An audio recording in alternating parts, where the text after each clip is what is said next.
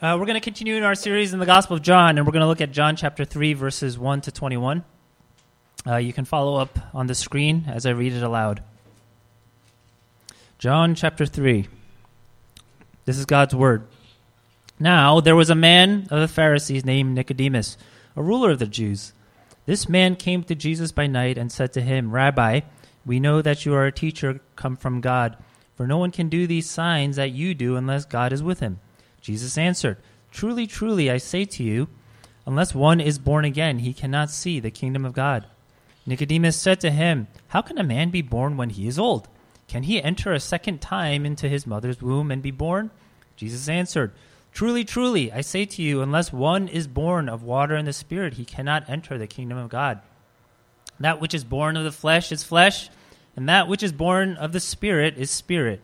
Do not marvel that I said to you, you must be born again. The wind blows where it wishes, and you hear its sound, but you do not know where it comes from or where it goes. So it is with everyone who is born of the Spirit. Nicodemus said to him, How can these things be? Jesus answered him, Are you the teacher of Israel, and yet you do not understand these things? Truly, truly, I say to you, we speak of what we know and bear witness to what we have seen, but you do not receive our testimony. If I have told you earthly things and you do not believe, how can you believe if I tell you heavenly things? No one has ascended into heaven except he who has descended from heaven, the Son of Man. And as Moses lifted up the serpent in the wilderness, so must the Son of Man be lifted up, that whoever believes in him may have eternal life. For God so loved the world that he gave his only Son, that whoever believes in him should not perish but have eternal life. For God did not send his Son into the world to condemn the world, but in order that the world might be saved through him. Whoever believes in him is not condemned, but whoever does not believe is condemned already, because he has not believed in the name of the only Son of God. And this is the judgment. The light has come into the world, and the people love the darkness rather than the light, because their works were evil. For everyone who does wicked things hates the light and does not come to the light, lest his works should be exposed. But whoever does what is true comes to the light, so that it may be clearly seen that his works have been carried out in God. This is God's word. Let's pray. God, we thank you for your word. We thank you for this conversation. We pray in this time that it would, not just be, I guess we'd like it for it to be enjoyable, but maybe more so for it to be a time where we hear from you, where you speak to us through your word, where you convict us of heart, where you reveal and show us the amazing beauty of the love of Christ, in whose name we pray. Amen. So as I said, we are going through the Gospel of John, and it is, I think, a very brilliant gospel in many ways, because, as I've said in the past, there's a simplicity to it, so it's very easy to understand. The Greek is easy to translate. In the youth group, we're actually reading through the Gospel of John, and for the most part, they can follow along with what's going on in the story. So there's a simplicity to the Gospel of John, which I think is great, and yet there is a depth to it. There's a literary beauty and a spiritual depth to the Gospel of John. If you were here on Christmas Eve, I think a lot of families were not here on Christmas Eve, but if you were here on Christmas Eve, I gave this little sermon directed more towards like the younger kids. And one of the things I tried to do was highlight the aspect of light and darkness that we saw in the prologue by using these flashlights and these like little flashlight toys. If you've ever been involved in any kind of artistic endeavor, which is, I guess these days, everybody's a photographer, right? Because we all have these things called smartphones with cameras. If you've ever been like part of an artistic endeavor and you're taking photos, one of the things you're thinking about is the lighting. Or if you're someone who's a filmmaker, they're thinking about lighting. Or back in the days, if someone was a painter, they're probably thinking about what kind of light do we want to show this piece to be in. Because the way you use light and the way you use darkness can convey a lot about what you're trying to say or the emotion you're trying to set up or the scene you're trying to set up. I think John might be doing something similar here because we saw in the prologue, light and darkness is a theme. But when we look at this conversation and contrast it to next week's conversation with the Samaritan woman, I think John might be using this kind of like a filmmaker uses light and darkness to kind of set the scene or set the stage for these two conversations. Today, we're going to look at a conversation that Jesus has with a man named Nicodemus. Next week, we're going to look at a conversation that Jesus has with a woman, a Samaritan woman. And what's interesting about these two conversations is Nicodemus' conversation takes place at night. Next week's conversation with the Samaritan woman takes place in the middle of the day. And I think John is putting these conversations back to back as kind of some sort of comparison maybe. Nicodemus is this respected Jewish leader. He's coming to Jesus at night. The Samaritan woman, she is shunned and has lost, I guess, the honor and the respect of her community. And yet she encounters Jesus by day. Both of them are the same in a sense that they don't fully understand what Jesus is saying at first, but it's the Samaritan woman who ultimately ends up leading other Samaritans to faith on account of her testimony. And so just something to keep in mind in this context as we look at this conversation with Nicodemus. John 3 is a very, I don't know if the entire passage is famous, but certainly there's a verse in there that's very famous in John 3:16. And while it's certainly a very important verse that explicates the love of God, what the first half or the context of that conversation is also very important because what Jesus talks about is something called the new birth.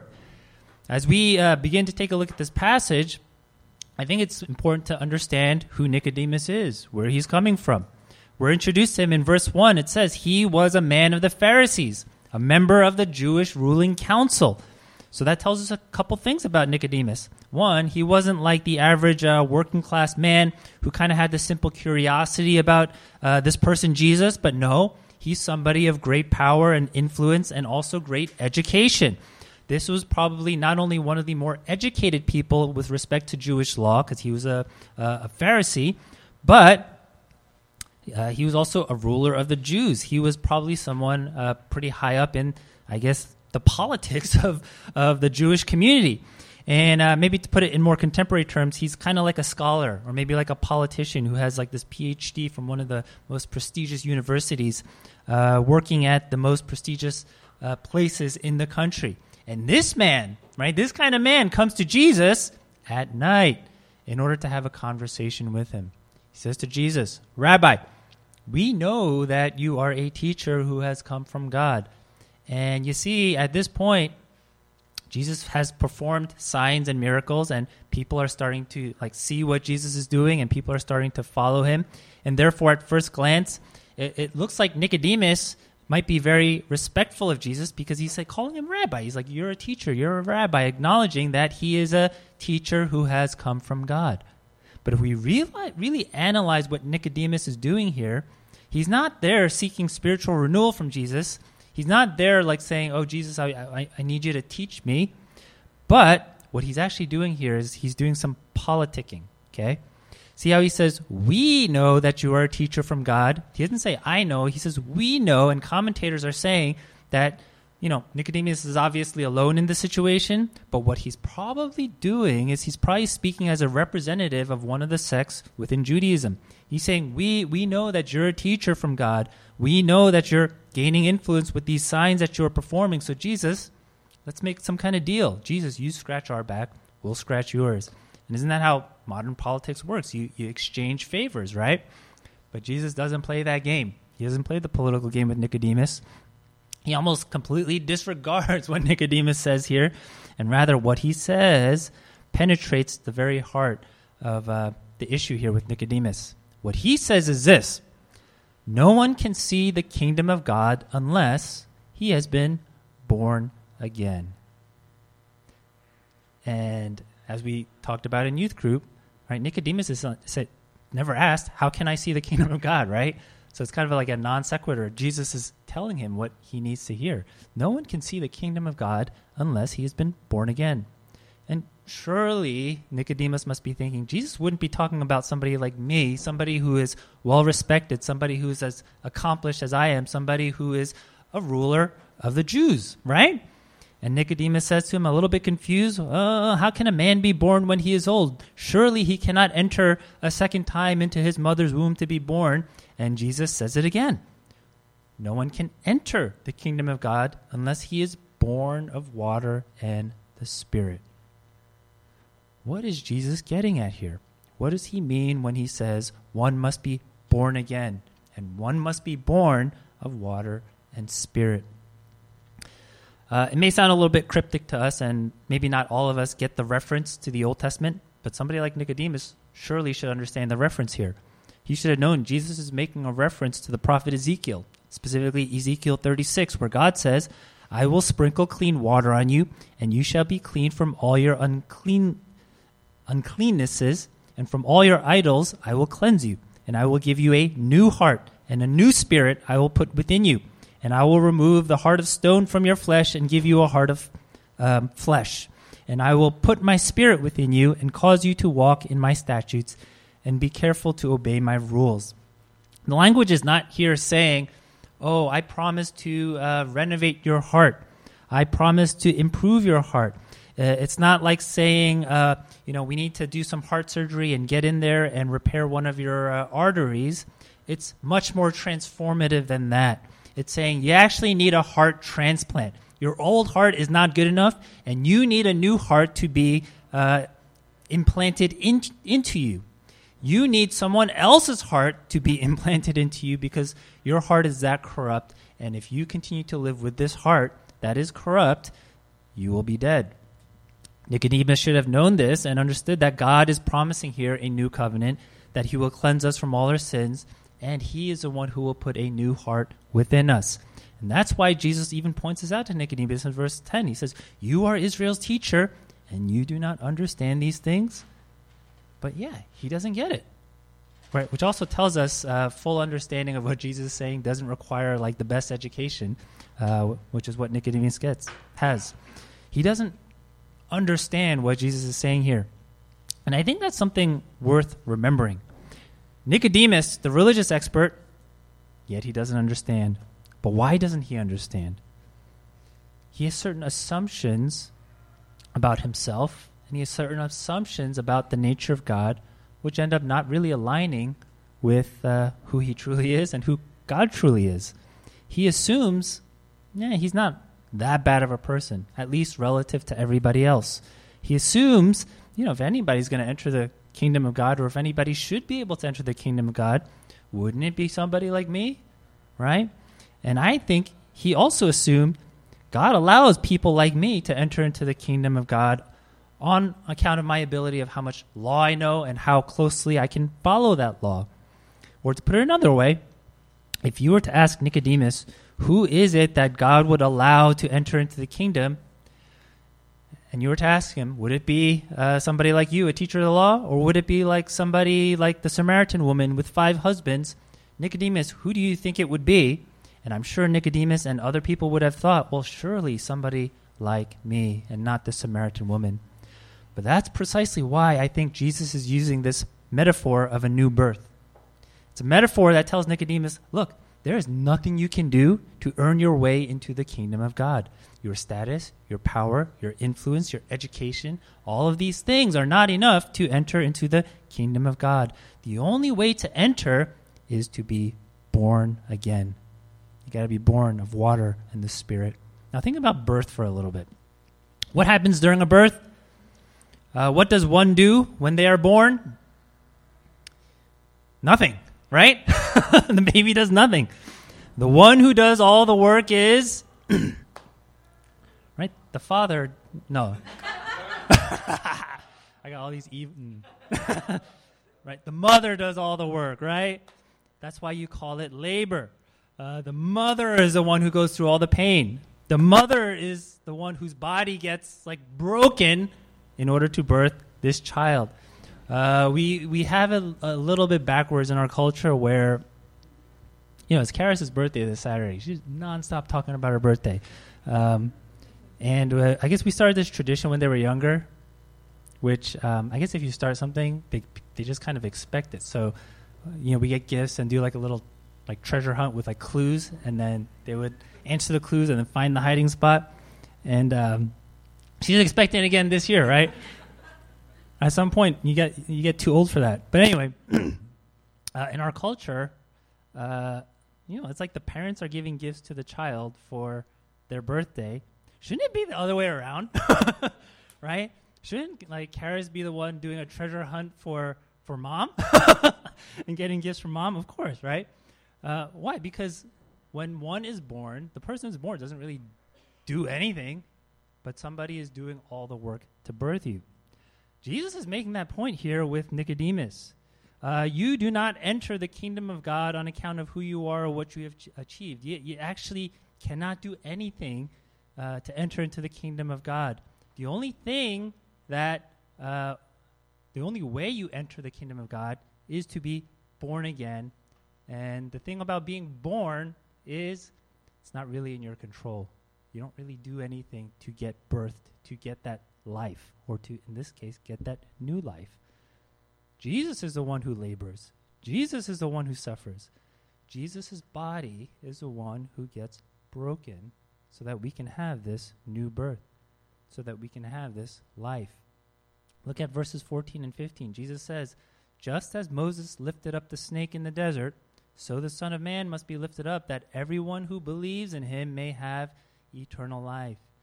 And this is kind of like an obscure reference to a story that takes place in Numbers 21, where people are being killed by a plague of poisonous snakes. And I don't know what their reactions are, but I guess my imagination says, like, you're getting, bit by these venomous snakes. You probably have high fevers. Maybe you're convulsing a little bit, right? They're dying from these snake bites. But God provides a way out for them to be saved from these poisonous snakes by lifting up this bronze serpent, right? Why in the world would Jesus reference this obscure story in this instance? It is to point to what would ultimately take place when Jesus dies on the cross, what Jesus offers through his death and resurrection. You see, rather than the serpent being lifted up and providing new physical life, the Son of Man is the one who would be lifted up and provide eternal life. And where does such an event take place? Of course, it happens on the cross. It happens on when Jesus in Jesus' death and resurrection. And it's for this reason that now we get to that famous verse in John 3:16, that God so loved the world that he gave his only Son. He gave his only Son to die on a cross, to be lifted up so that we could have eternal life, so that we would be able to receive the life that he gives through faith, through belief in him. And this is the whole reason why Jesus came into the world. Contrary to the understanding of somebody like Nicodemus, Jesus didn't come into the world to be a rabbi. He didn't come into the world to just merely be a teacher and to exegete Jewish law and to provide more knowledge for us, as if the ultimate problem with man is an absence of knowledge. But no, Jesus came into this world to die on a cross and be exalted so that people like you and me can look up to him, to believe and receive life that he gives through the new birth. That's what Jesus is telling Nicodemus here, saying it's not about being as religious as you can and doing all the right things. You are virtually powerless, actually, to see and to enter into the kingdom of God. The only way you are born into the kingdom is by grace alone, which is why we need God to be the loving God that he is. Here's the catch. You can't view Jesus, though, as a mere teacher like Nicodemus. You have to view him as your Savior. I think there is this trend that happens that I notice where people, people either go to church for the first time or people come back to church. And the season where people maybe come back to church is after they have kids. Because they say, well, I actually know a family who says, yeah, I actually don't believe in Jesus. I'm like, oh, so why do you come to church every week? Why do you go to a church every week? They're like, well, I want my kids to be exposed and learn good morals and learn good teachings, right? There's a ton of people who do that. It's like, I want my kids to be in church because I want them to learn good morals and become good people. But I would say that's relegating Jesus to just simply be this good teacher and making the same mistake that Nicodemus is making here. Yeah, sure, Jesus does teach, but he is much more than a teacher. And if we are looking for the full transformation that comes from a new birth and not merely like reformation of heart or fixing of our heart, but to receive a completely new heart, he has to be the Savior that he is, who causes us to be born again. So what's a test of how we view Jesus? I think this passage actually gives us one test that we could use, and it has to do with light and darkness. Look at verses 19, and let's just look at verse 19. And this is a judgment. The light has come into the world, and people love the darkness rather than the light because their works were evil. And then it goes on to say, right, that everyone who does wicked things hates the light and doesn't come into the light, lest their works be exposed. But the one who does what is true comes to the light. I think those who look at Jesus as a teacher, may very well have a respect for Jesus, but they probably won't come into the light. Why? Because they don't want to feel condemned. But those who look at Jesus as Savior will actually come to the light. Why? Because they know they will not be condemned because Jesus is the Savior. Because they've experienced something of the sweetness of the love of Christ. And they know nothing, even their sin, can separate them from the love of God. And therefore, they know that by coming into the light, rather than the expectation of condemnation, they'll receive greater life and greater grace and a greater sense of God's salvation. Look at Nicodemus. Compare him to somebody like the Samaritan woman, which we haven't looked at yet. But the Samaritan woman has 5 husbands. Who was more likely to view Jesus as a Savior? I bet it was probably the Samaritan woman, because her sin was already exposed to the light. Everybody knew who she was. Everybody knew what she did in life. And in that moment, Jesus can minister to her with saving grace. Who's more likely to view Jesus merely as a teacher? Probably somebody like Nicodemus, who comes to Jesus at night thinking, hey, how can I use Jesus for my own political gain? You know what I think is a bit haunting about this text for us, folks in our context? I actually think we aim to be more like Nicodemus, right? If we really get deep into our hearts and think about it, I think we probably aim to be a little bit more like Nicodemus. We're probably more like Nicodemus than the Samaritan woman. I think folks here are generally respectable members of society. I don't mean to say that's a bad thing or that the Samaritan woman is better, because she isn't. But I think when you're somebody like Nicodemus, you kind of have more to lose, right? Just like Nicodemus, you can lose your respectability, which has taken you years and years and years to build based on your education or your career or how much time you build in building a family. And therefore, I think our temptation is to view Jesus more like Nicodemus did. We have a respect for Jesus, but not necessarily a deep dependence on Jesus. I was reading a commentary, and this commentator had a very interesting way of phrasing how he described Nicodemus in this story. He looks at Nicodemus as somebody who's illustrating a partial faith in Jesus. He says Nicodemus would have had a partial faith in Jesus on the basis of he saw the signs and miracles that Jesus performed. And that phrase, partial faith, caught my attention, and it gave me some pause. I think in a lot of life, if we think about it mathematically, we usually think partial is better than nothing, right? So having a partial dollar is better than having no dollar. Or having, if you're hungry, having a partial sandwich is better than having no sandwich, right? I don't know if that equation necessarily translates, though, into a life with Jesus. I started thinking how that would translate in a relationship. What if a husband or a wife has a partial heart for their spouse? Or what if a parent has a partial heart for their children? I think in those instances, having a partial heart is actually not great. Why? Because the expectation in a context of that kind of relationship is wholehearted devotion. I think the same thing applies actually when it comes to Jesus. And I suspect a partial heart would probably be defined in the Bible as a divided heart. The only way to relate to Jesus is with a whole faith rather than a partial faith. And yet, the temptation for us is so many of us settle for a partial faith. And partial faith, I think, can be dangerous. Here's why. I don't know if this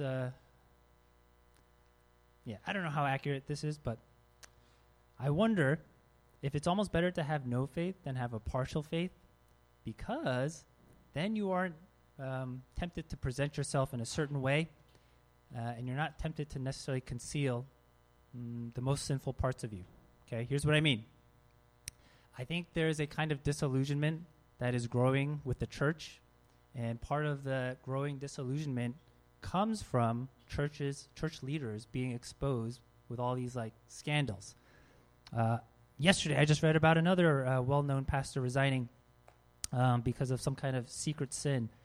And by the way, I should also say, like, these kind of things are not necessarily new. And if you read church history, corruption within the church in all branches of Christianity is taking place. But I think for church leaders, there's this particular temptation to keep sin in the dark, because if you reveal it in our system, right, you're out of a job, or there's an additional layer of shame because then your sin becomes very public to everybody.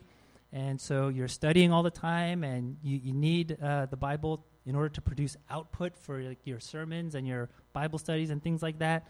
And the temptation, of course, is to look at Jesus as like a teacher, as someone to use, like Nicodemus did, rather than to see him as a savior that we need. And that's not how we ought to approach Jesus, with this partial, respectable faith, because then you know what happens? You don't come into the light. You let things remain in the darkness. But no, we need to be a people. We need to come to Jesus as a people and allow our sin to be exposed to the light, because that's where we, I think, will begin to see hope. Instead of feeling disillusionment or hopelessness when respectable Christians are exposed, I think we actually will see the source of hope in the very next chapter with the Samaritan woman. There will be people who may not be viewed as respectable because of the judgments of the world, and their sin is exposed to the world. And yet, it is that exposure and that vulnerability that will allow them to really see the beauty of what Jesus has to offer. Perhaps it's not the Nicodemuses who will share a testimony that reveals the beauty of Christ, but perhaps it's going to be the testimonies of folks like the Samaritan woman who reveal the beauty of Christ, because they will know and see a God who loved the world, who gave his only Son, rather than seeing a God who so taught the world that he educated us through his only Son. The latter doesn't sound as good, right, as the first part. We have to be a people of the light. That can be painful. That can make us feel vulnerable, which is why we don't want to do it. But that's actually where you find salvation. Please let us not view Jesus as this good moral figure who allows us to maintain our respectability, as someone who we are just merely supposed to imitate.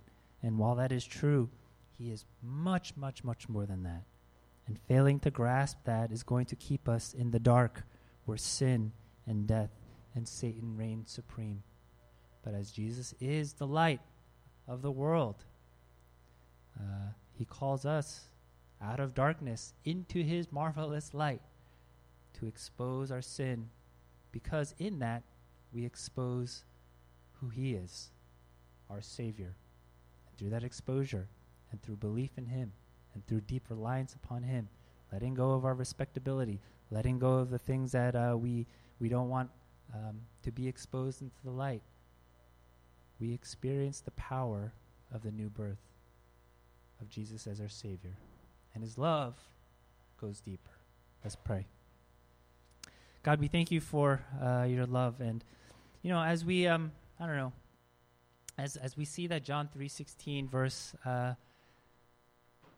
everywhere or referenced, we don't want to lose the meaning and the power of it in this context.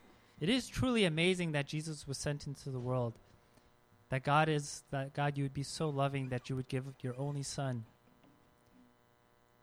so that we wouldn't be condemned, so that we wouldn't be judged and destroyed, but that you would send your Son so that we might be saved from condemnation, so that we might have life. I don't know, I suspect many of us, and I know myself for sure, we probably resemble more like Nicodemus in how we look at things. And even if in our head we know that that's not the gospel, sometimes we just operate with this partial faith, and we want to respect Jesus, but we don't completely surrender to him. And therefore, maybe sometimes there's a block in what we're able to see of the beauty of Christ. God, expose us to the light, and though it may be painful at first, we know ultimately that's where we'll find joy and life and salvation and freedom. Bring us into the light, out of darkness. Help us to be a people of repentance, and to look up to the Son of Man who is lifted up, that we might receive life and salvation from him. In Jesus' name we pray. Amen.